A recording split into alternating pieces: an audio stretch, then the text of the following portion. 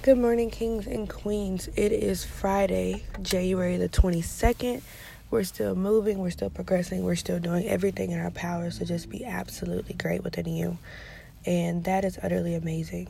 Today's message is going to be short, sweet, simple, and to the point. I want you guys to look at yourselves in the mirror or in your window or something where you can see your reflection and tell yourself that you're worth everything you are capable of and everything that you're not. Continue to tell yourself that today because you're worth it. In all capacities of life, you are worth it. So if you see this and you hear it, you'll live by it.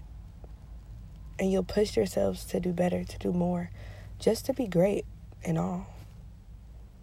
Now, kings and queens, if no one has told you today, I'm utterly proud of you and all that you are going to do. I love you.